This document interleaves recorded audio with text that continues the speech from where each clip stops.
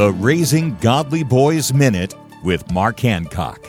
Have you ever asked yourself, what does God want my son to see that he isn't seeing, and how can I help him see it? Because sin is deceptive, it can blind your son to the sin that's in his own heart. Let's look for chances to be a tool to help him see it.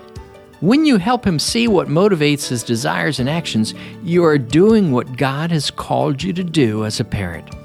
Parenting is not about getting your son to do the right thing, but helping him to see so that he wants to do the right thing.